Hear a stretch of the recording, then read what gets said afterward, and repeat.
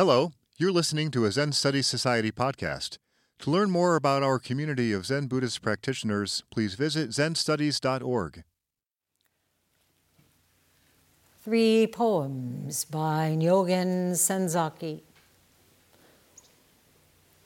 Parting. Thus have I heard.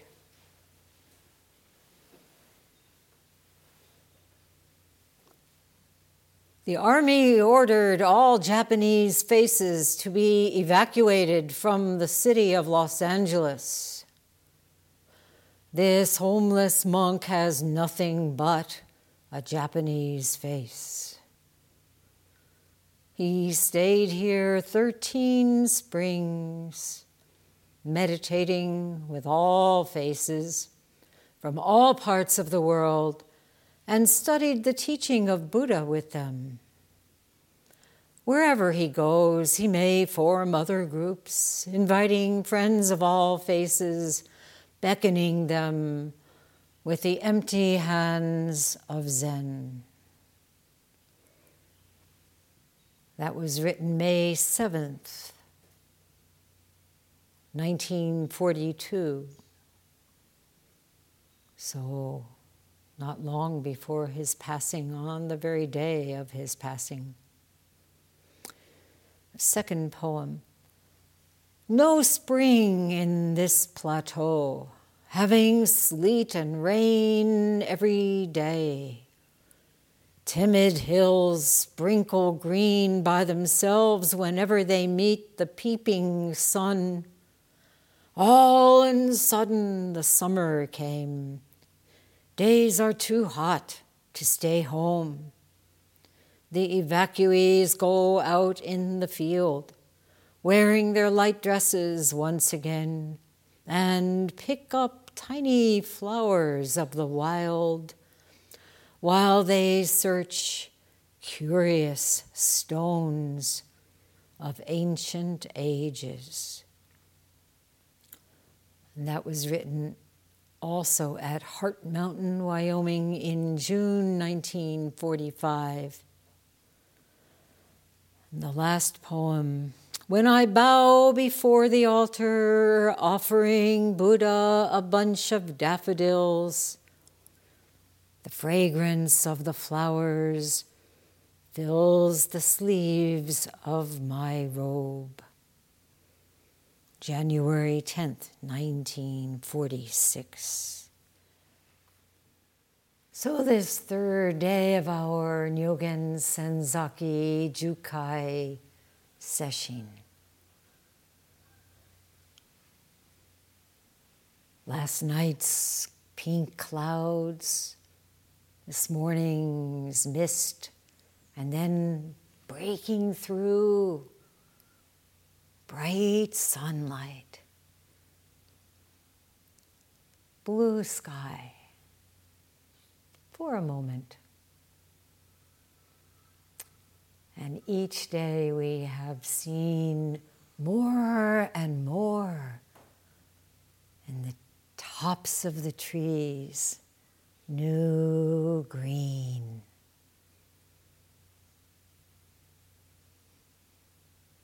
Do you feel it in your hearts? New green.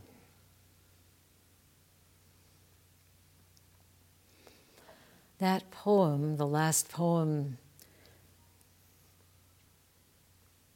when I bow before the altar, offering Buddha a bunch of daffodils, the fragrance of the flowers fills the sleeves of my robe.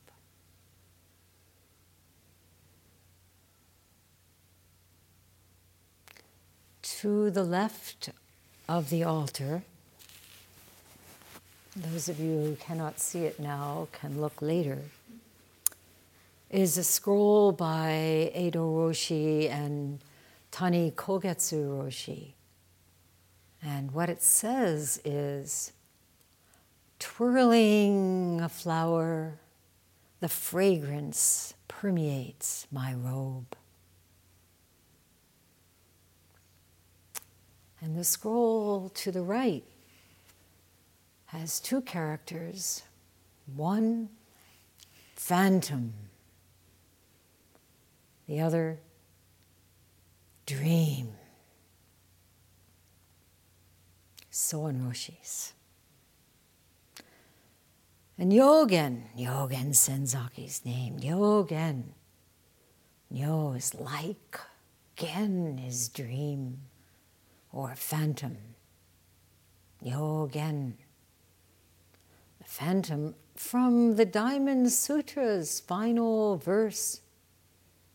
Probably some of you know it by heart. Think in this way of all this fleeting world.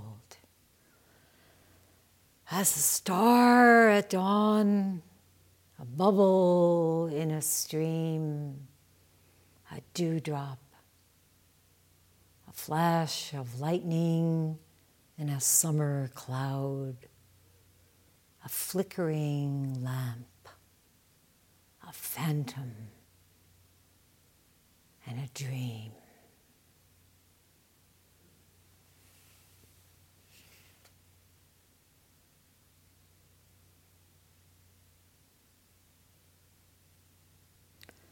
So who was Nyogen Senzaki? Although we consider him to be the first Zen ancestor of Zazen, of actual practice of Zen in America, during his lifetime, he was completely inconspicuous, unknown, except for a few devoted students. And he said, "My ideal life is to become one useless mushroom. My wish is to be like a lone cloud floating freely in the blue sky." He also said, "Those who digest Zen well should do their work in the world without displaying any trace of Zen." Something for all of us to remember when we leave the monastery, whether we go down to pick up vegetables from, what's it called? The Rastafarian place? Walmart. The Rastafarian Walmart. Yeah, very important. Or we go back to the city, or wherever we go, back to our families. Oh, how should I bring my practice back to my everyday life? Don't display any trace of Zen. Okay? No display. Digest it well. And he also said, America has Zen all the time. Why should I meddle?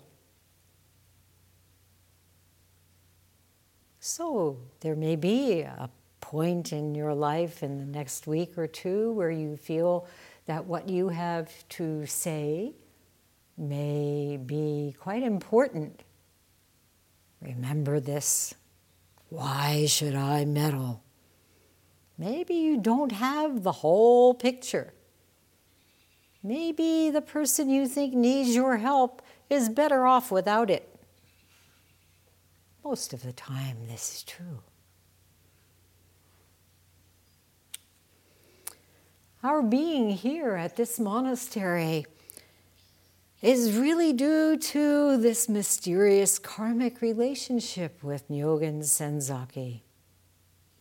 What we know about him in terms of his life is, in fact, less important than our intimacy with his teachings. So I wanted to read you something that he spoke that was later written up, and it's called Realization. This is from the book Namu Dai Bosa.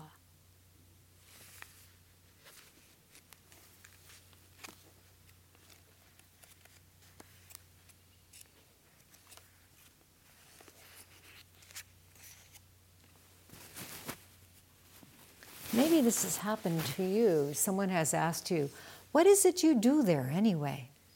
What's enlightenment anyway? Tell me. Tell me about it. So he said,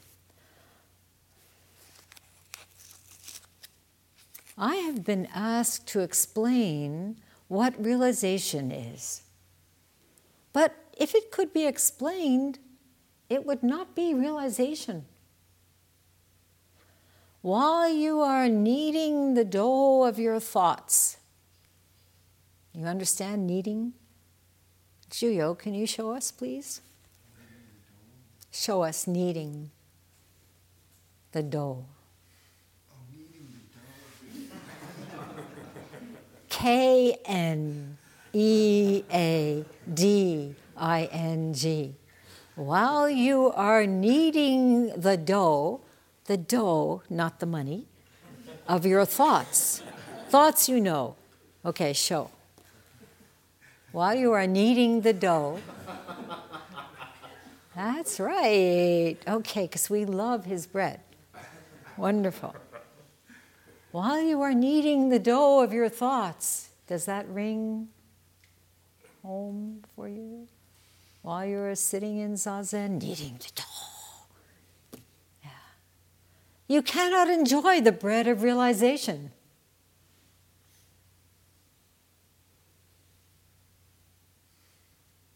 Confucius said, my friends, do you think I was hiding it from you?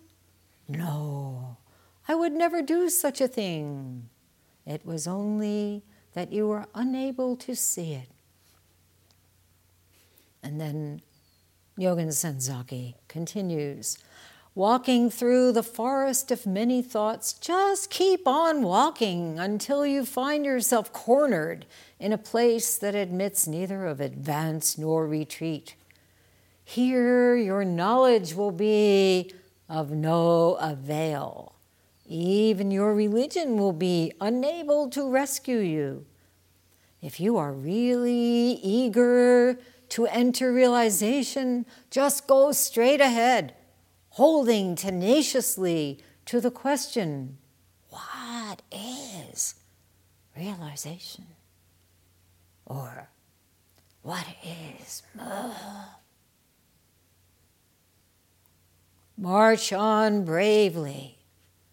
Surrounded by enemies, use your own sword. In the center of the battlefield, carve out a way for yourself. There will come a time when all of a sudden you will lose hold of your sword. And at that moment, behold, you will have gained your true self. Zen is not a puzzle. It cannot be solved by wit. It is a spiritual food for those who want to learn what life is and what our mission is in this world. Why do you want to take the precepts?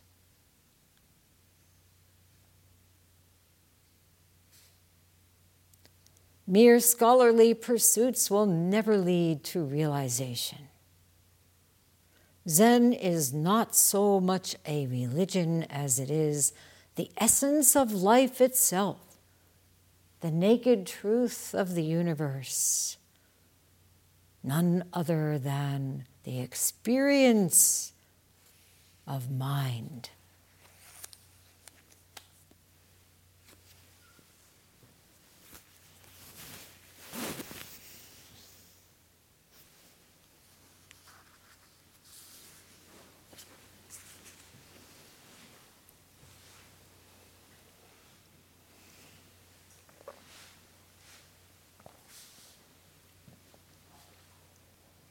So that's Nyogen Senzaki. And I should stop there. However, it's so tempting to share more of him with you and maybe just a few details from his rather unconventional biography, filled with improbable Dharma happenings. So, some of you know this story. In 1876, a traveling Buddhist monk found a baby lying next to the frozen body of his mother.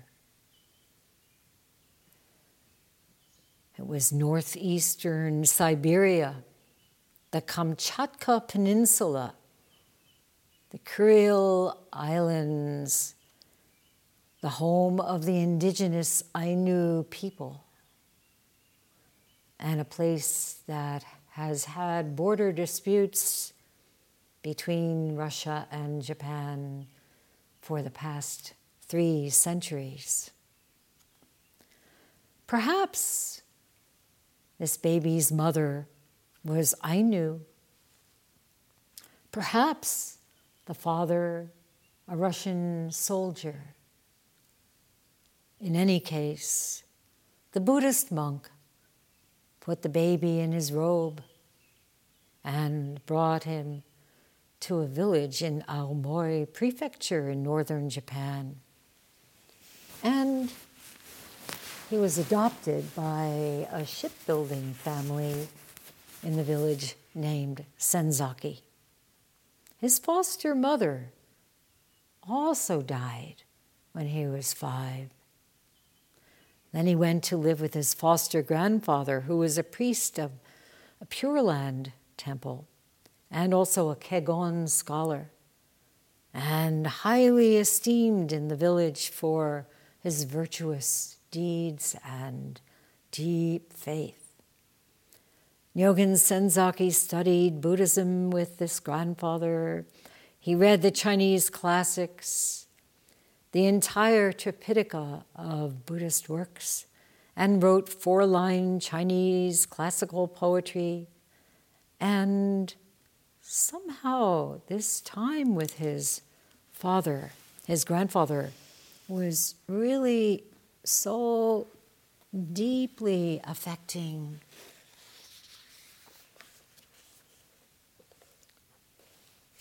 He said, I felt as if I were dwelling always in the Pure Land. Prostrations and confession became my highest joy. Then, when he was 16, his grandfather passed away.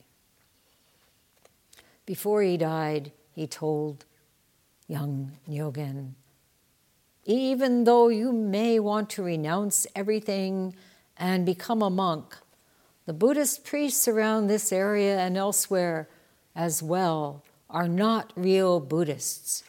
Don't join this pack of wolves. So he continued his academic studies and he thought he would become a doctor. He had this strong urge to help others somehow. And then he says, while preparing for the entrance examination, I frequently thought about how in my childhood I had been fed by the offerings of the congregants, his grandfather's temple. So after my stepbrother was old enough, I relinquished my right to succeed the Senzaki property, and I determined to engage in social work for the rest of my life. As you'll see, Nyogen Senzaki was the first engaged Buddhist. Then he was in junior high school and read the autobiography of Benjamin Franklin. As some of you may know, we have a descendant of Benjamin Franklin on the altar, the large picture there, Yukiko Irwin. whose ashes are buried here at Sangha Meadow. So every night, Nyogen Senzaki says, Benjamin Franklin engaged in introspection, writing down his deeds and marking the negative actions with a black dot. I imitated him and found that my notebook became full of black dots. I was depressed and disappointed in myself. I was also disappointed in the easy practice of the Pure Land School. What is the Pure Land School's practice? Reciting Amida Buddha, right? Namo Amitabha, Namo Amitabha. And he says, I lost my confidence. However, someone introduced me to the life of the haiku poet Basho, through which I discovered Zen. I then started my own Zen practice and began invoking Amitabha Buddha's name, just like his grandfather's school. I suddenly decided to become a monk and was ordained at a Soto Zen temple. Since in Aomori there are only Soto school temples. Thus I shaved my head and became a Zen Buddhist monk.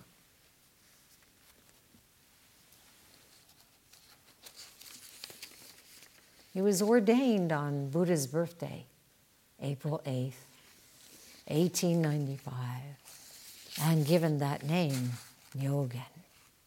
Later he studied under a Shingon teacher.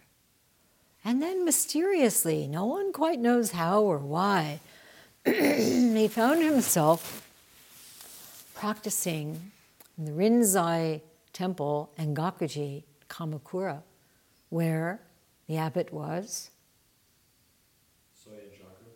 Soen Shaku, great Soen Shaku. And who else was practicing there? D.T. Suzuki, exactly. Now, Soen Shaku, as most of you know, was the first Japanese priest to come to this country. In 1893, he was invited to represent Japan at the World Parliament of Religions.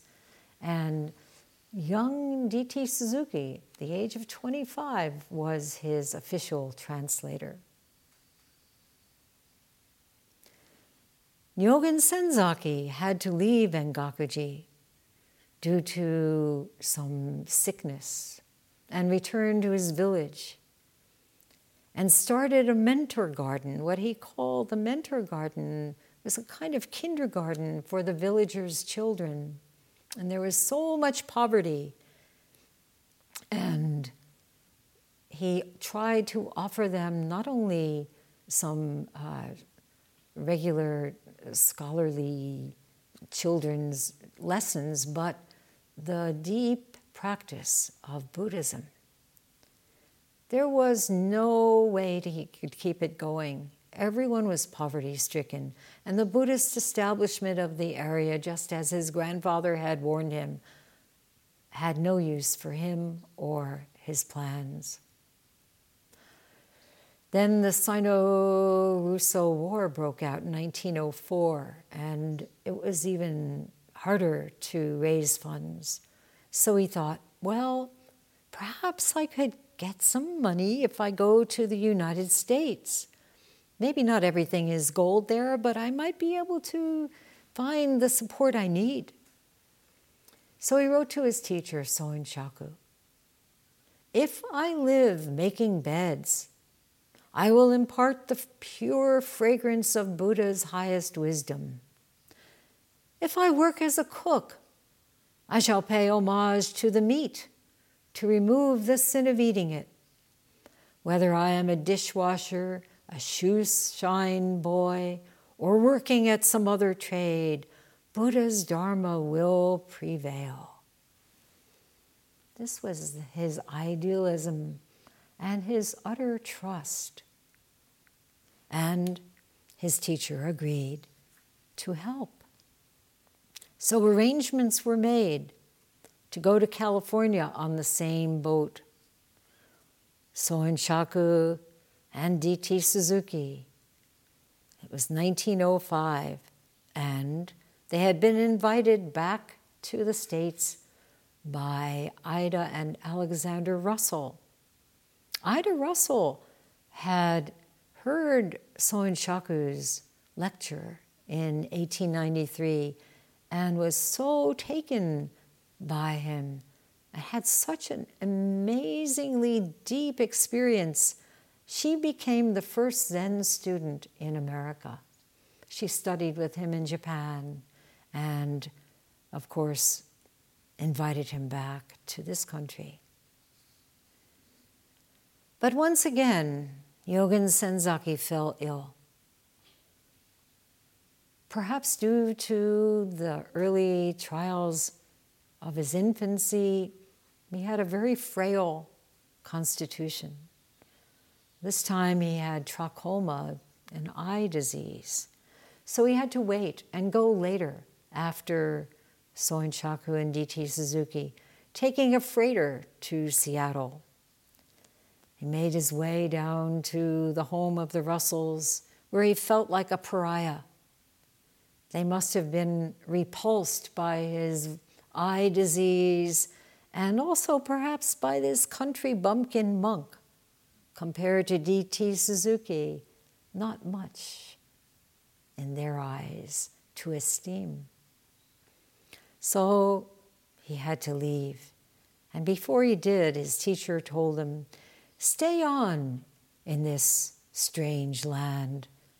Don't teach for 17 years. And then he walked away. It was very much like the tiger who pushes the cub over the cliff. It's up to you.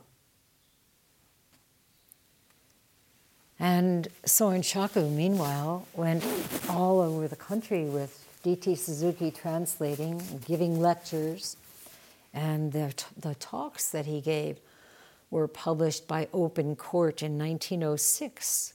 The book was called Sermons of a Buddhist Abbot, which was later given a new title and republished as Zen for Americans.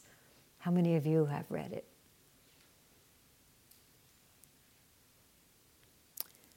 So meanwhile, here is Nyogen Senzaki trying to make ends meet, working as a dishwasher, as a field hand, as the manager for a canary show, a hotel desk person, helping the guests in the hotel, including carrying drunks up to their beds, learning social dancing so that he could be the appropriate partner as needed. And he wrote to his family at that time, 1906, May 18th.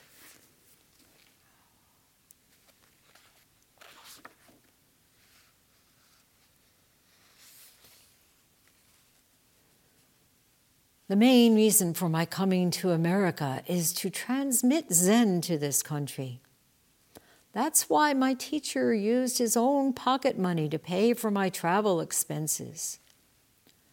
Although my teacher has now left San Francisco and we are apart from one another, what I am doing here now is enduring what is hard to endure, doing what is difficult to do.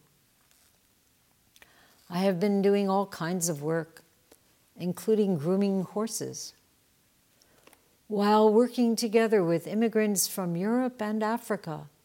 I always tell myself that the land on which I now stand may someday become the land of Buddha Dharma. The person who punches me today may someday become a Buddha. The person who treats me with contempt may eventually become happy. It's just like the Bodhisattva never despise, who is mentioned in the Lotus Sutra. He bowed to everyone he met, saying, "You will become a Buddha." People became angry. They thought he was making fun of them. They beat him with sticks and stones. He dodged them, but he did not stop bowing, always repeating, "You will become a Buddha." And 2 years later, he wrote to his family, "Nowadays," this is 1908, "the anti-Japanese movement is quite strong in California. We have been experiencing a lot of persecution. I have had to carry a pistol to protect myself, and a few times I was forced to face someone's pistol and another time a knife. Every day, I work 10 hours a day in the fields on an island about 100 miles from San Francisco Bay. And in the evening, my friend and I talk about the Dharma."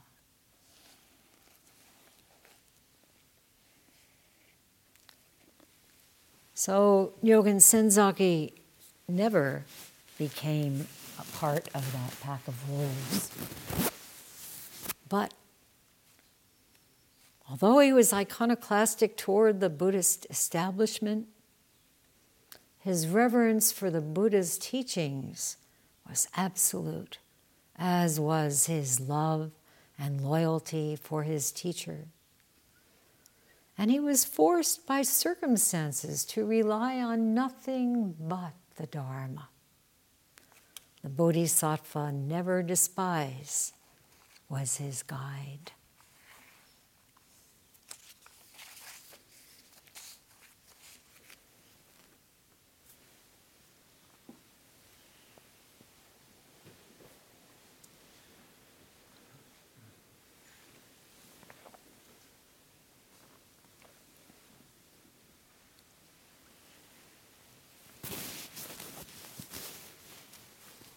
I think many of us have continued to feel that choice plays an important role in our lives.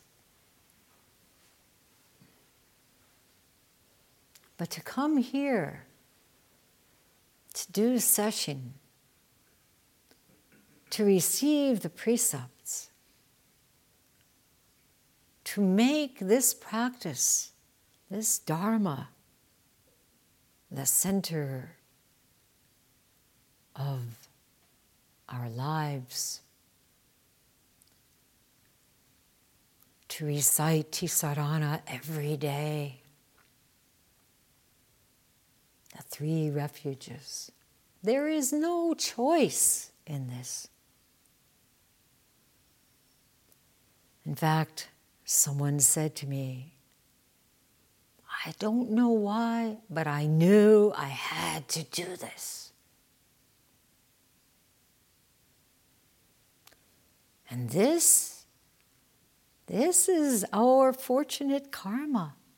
We cannot even begin to conceive of what led to our being together this Senzaki session. No matter what the difficulties are in our lives, we might say it's because of the difficulties that we are here.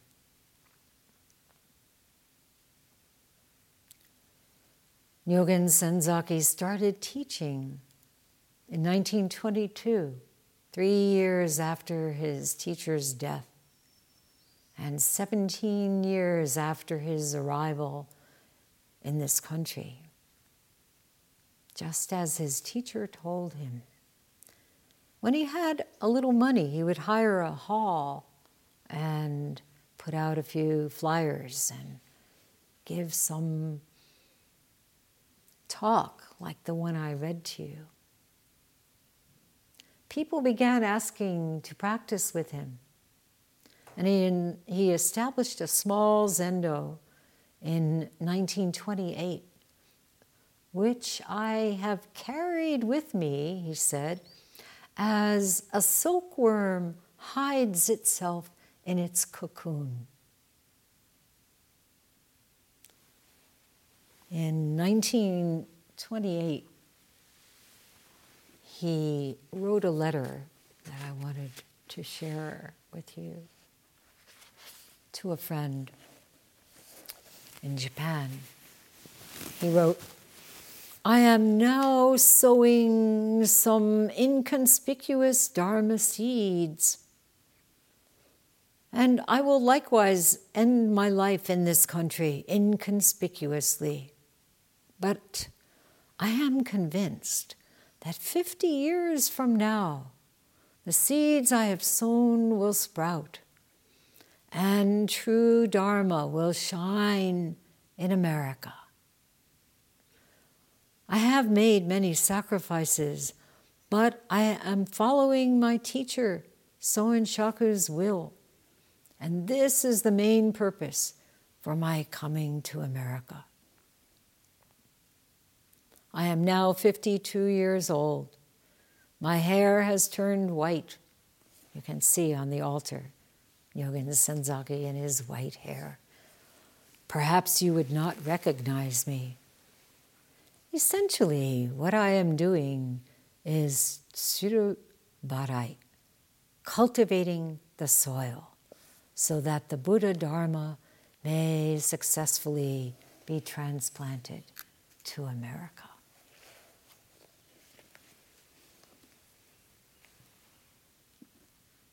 So this life of Nyogen Senzaki's has so much to teach us. You know the saying, necessity is the mother of invention, right? We could say adversity is the mother of intention or vow. Adversity is truly our best teacher. When you think back, some of you have been alive long enough to have experienced a little adversity in your lives. Maybe right now. Anybody? No, not right now. But sometimes something comes up, right? Maybe something occurs to you. That was a hell of a time. Or you may even be saying,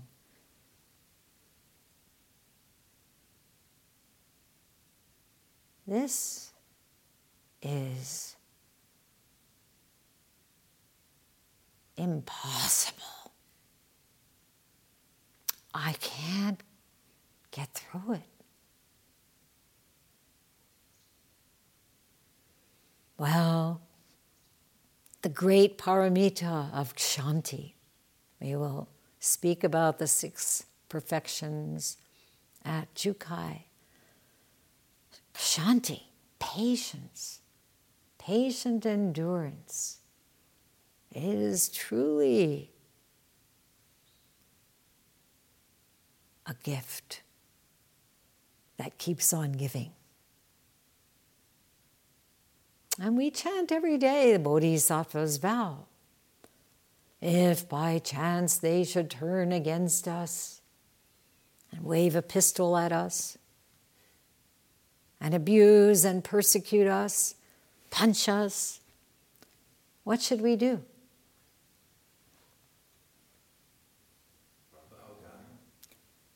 Bow down with humble words in the reverent belief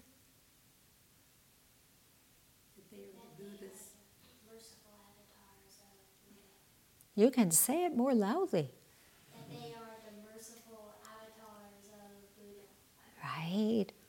Who uses devices to emancipate us from harmful karma that has been produced and accumulated. Right? First we produce it, then we want more. Give me more of that harmful karma. Accumulating it more and more and more upon ourselves through our own Egoistic egoistic, delusion, and attachment throughout the countless cycles of kalpa. So imagine how much patience we need, right? To see this and to say, okay, all beings are the owners of their karma. Right? We too. The discipline of Zazen is itself purification. And we come here and we do session and we pay attention, and little by little we feel, oh, I can do this. Mastering the forms is not something so that we get it right and people don't scold us, okay? Mastering the forms with clarity, with deep reverence, is about inner mastery. As you know, the wayward mind is so self-preoccupied. So we know it must be trained. Then what? In each moment's flash of our thought, there will grow a lotus flower. And each lotus flower will reveal a Buddha. Revealing. So Nyogen Senzaki has inspired generations of Dharma seekers for almost 100 years in this country. Yet we wouldn't have known of him if he hadn't moved to Los Angeles in 1931 and met the woman who's at the center of this mandala with Nyogen Senzaki, Soen Roshi, each one of us. I set up a special display case in the hallway. Shubin Tanahashi. Her granddaughter sent many those wonderful things in that case. So he met Shubin Tanahashi. And that story is quite something.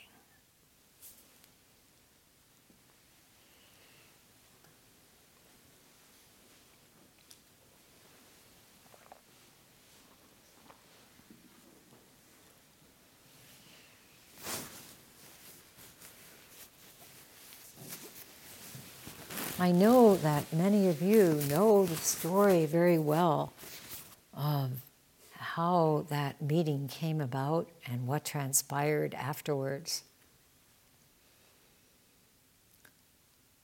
So he had just gotten to LA and he had a lot of dirty clothes and he saw a laundry and he went in, left his clothes there.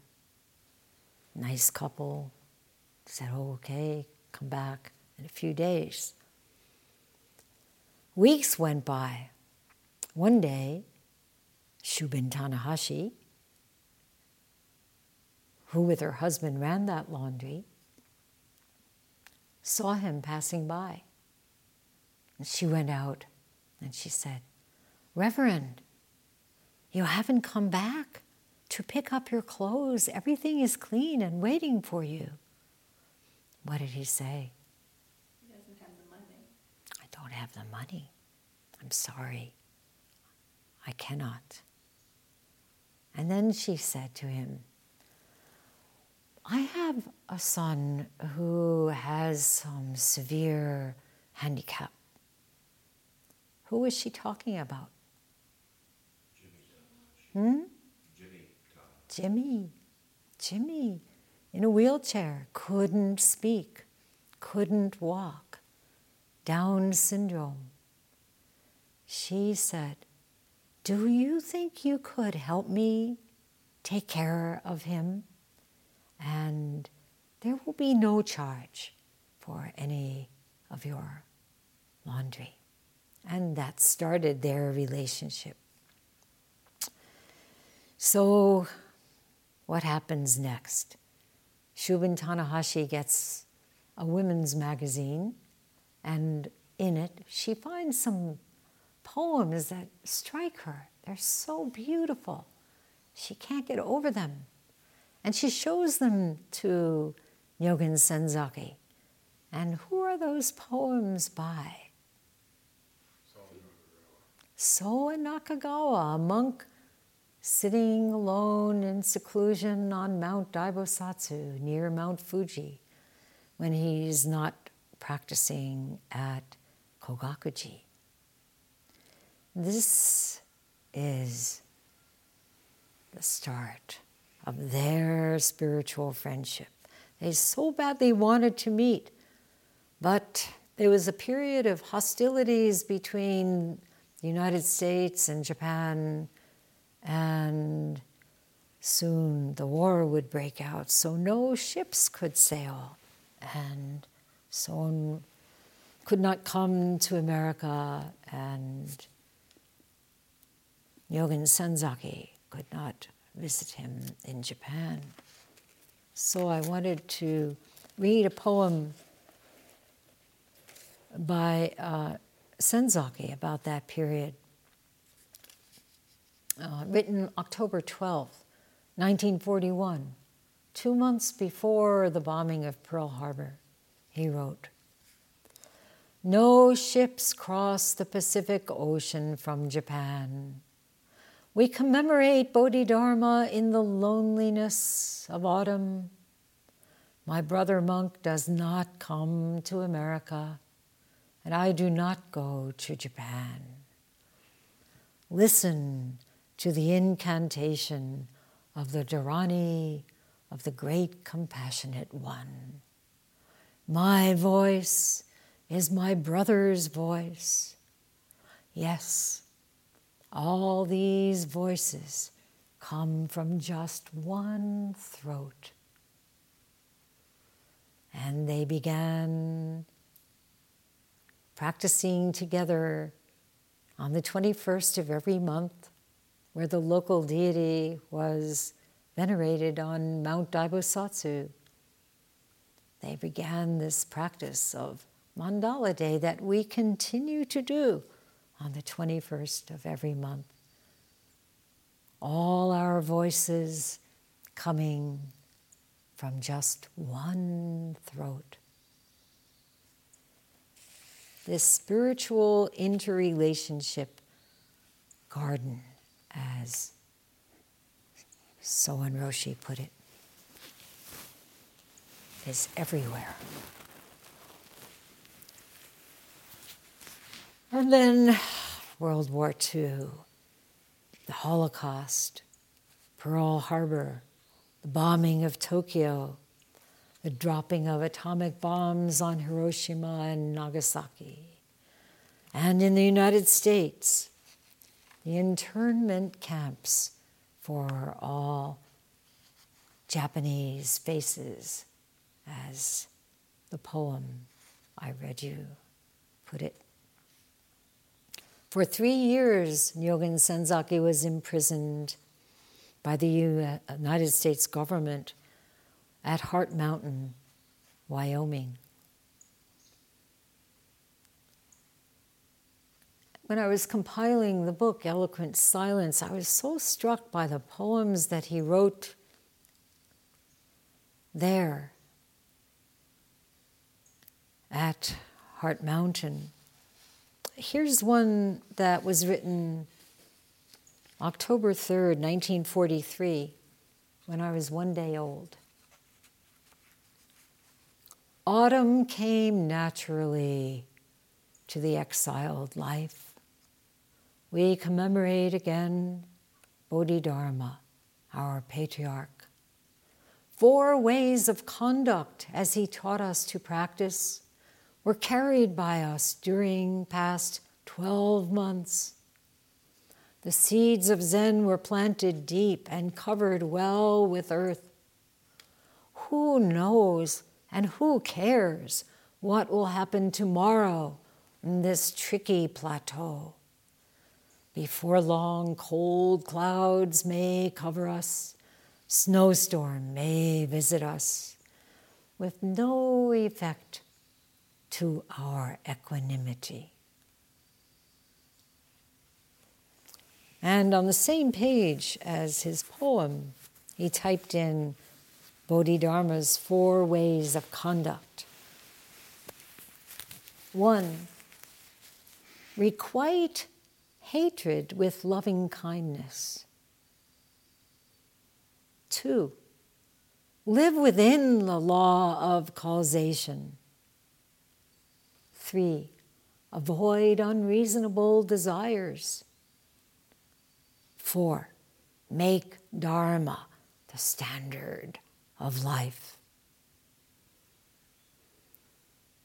So these teachings of Bodhidharma resonated so powerfully for him there behind the walls of those barracks. His mind was one with Buddha. Therefore, no hatred, equanimity, no matter what. And he could be a beacon for others at Heart Mountain. And this live within the law of causation, within cause and effect, not seeking a way out, being free within those walls. All the harmful karma ever committed by me since of old. This verse is so crucial for us. Sometimes it seems as though people are on automatic pilot. It's greed, anger, and folly. Yeah, right. What?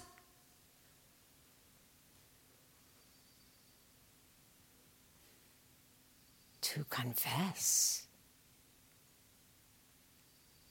Greed. Who here has never been greedy?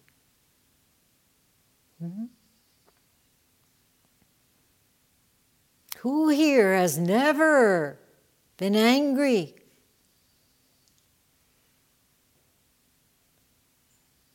Who here is completely free of folly?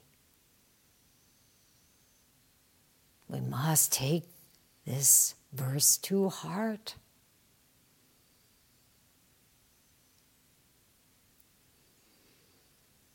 And because Nyogen Senzaki was not enslaved by endless blind passions, because of his humility, the standard of his life was the Dharma. And this is what he has given to us from Bodhidharma to Heart Mountain, to Daibasatsu Mountain.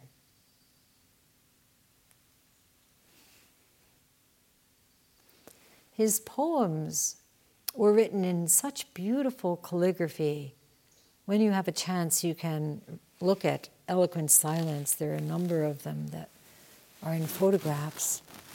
And on each one, he would type his own translation into English, using the little typewriter that his disciple and editor, Ruth Strout McCandless, had given to him. Just after Eloquent Silence came out in 2008, her son, Duncan, who was very helpful to me in using some of the materials from his mother, he wrote me saying, "Congratulations and thanks. I have such a warm feeling about the book, and I find I am so emotional about that period, the war, and the injustices perpetrated on Nyogen Senzaki and all those others." Then I received a letter from someone named Lawson Fusao Inada. the poet laureate of the state of Oregon, who was at the time professor emeritus at Southern Oregon University and had been imprisoned in an internment camp when he was a child. So in the early 2000s, he was driving through Cody, Wyoming, and he stopped at the Buffalo Bill Cody Museum. Has anyone been there?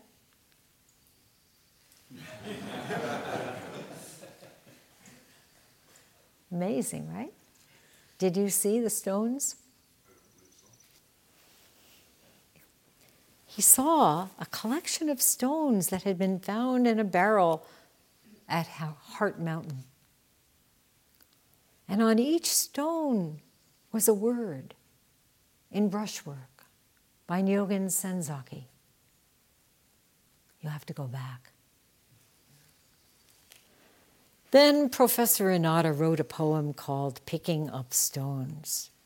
It was inspired by the poem he saw in Eloquent Silence that I read to you.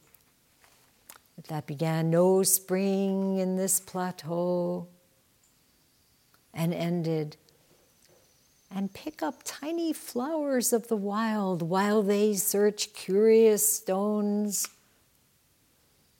of ancient ages." A few months ago, a new book about those internment camps came out. It's called American Sutra, A Story of Faith and Freedom in the Second World War by Duncan Ryuken Williams. And he speaks about another priest at Heart Mountain, perhaps a Nichiren priest, who was also writing on stones, but says that the words on those stones were passages from the Lotus Sutra. Although he begins the book with a passage about Nyogen Senzaki, evidently he didn't know about those stones from that barrel. So Inada's poem, would you like to hear it? Okay. Maybe you need to stand up first. Sometimes we say you better sit down for this.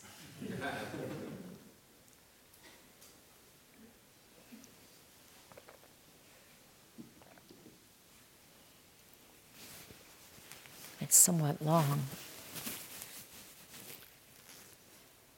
Okay. Nyogen Senzaki, the erstwhile Zen teacher, he had no degrees, didn't call himself master. While interned in Wyoming, he didn't call himself internee either, went about gathering pebbles and writing words on them. Common words in Japanese with a brush dipped in ink. Then he'd return them to their source as best he could. The ink would wash and no harm was done.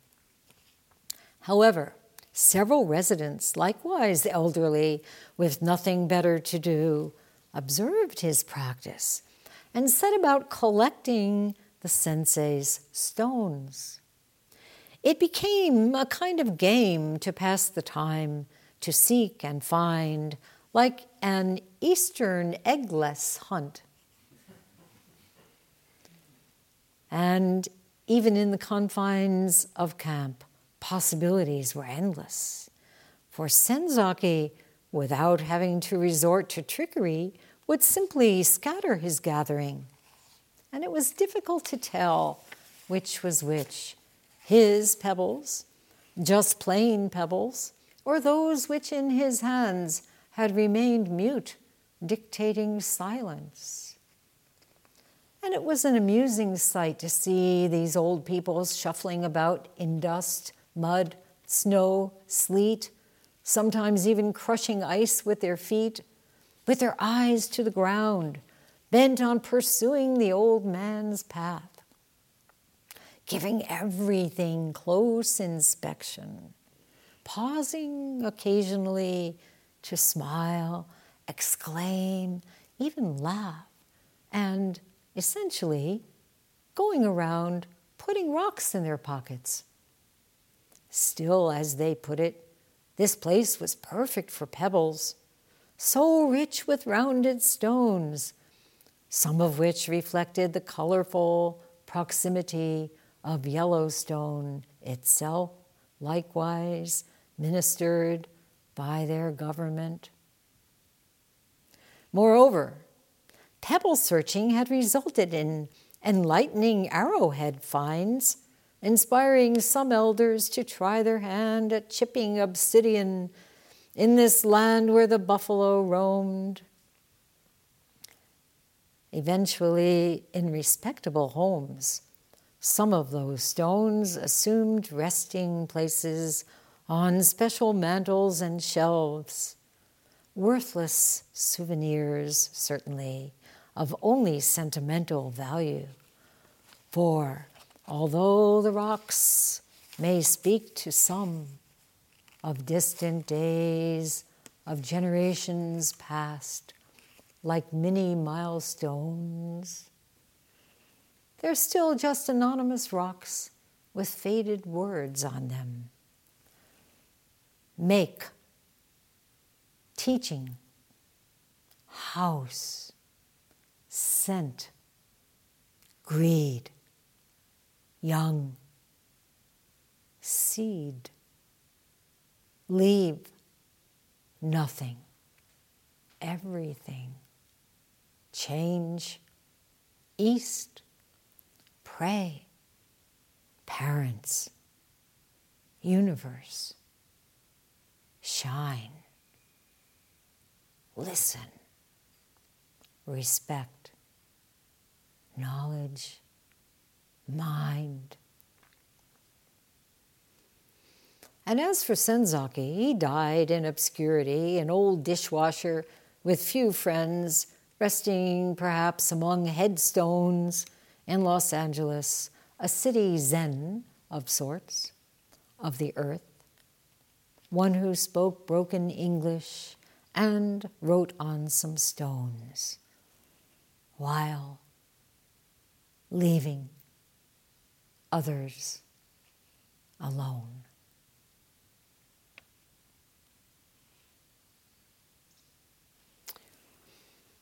On April 8th, Buddha's birthday again, 1949, Nyogen Senzaki and Soen Roshi were finally able to meet in San Francisco and had several visits after that. And Senzaki himself made his one and only trip back to Japan in 1955, visiting Soen Roshi at Ryutakuji, where he was now abbot, and brought Ruth Strout McCandless with him and another student. And once again, illness struck, and he couldn't accompany Soen Roshi and his students on their travels in Japan, nor perhaps would he have wanted to. He had no interest in going to those various important temples. Returning to the States, he lived another 3 years, passed away May 7th, 1958. And this session, this Jukai session, you know, it's not about the Rakusu. It's not about memorizing the sutras, although you'd better. It's not about the robes or any of the outer forms. It's having the heart and the vow of a bodhisattva, being humble, being clear, being helpful, being true. And when one goes hand in hand with the other, the form, the inner heart, then whether we are monk or a layperson, we are carrying forth this lamp of Dharma. This was Nyogen Senzaki's life. This was his gift to us. And the inconspicuous seeds that he had sown nearly a century ago not only have sprouted, but look around.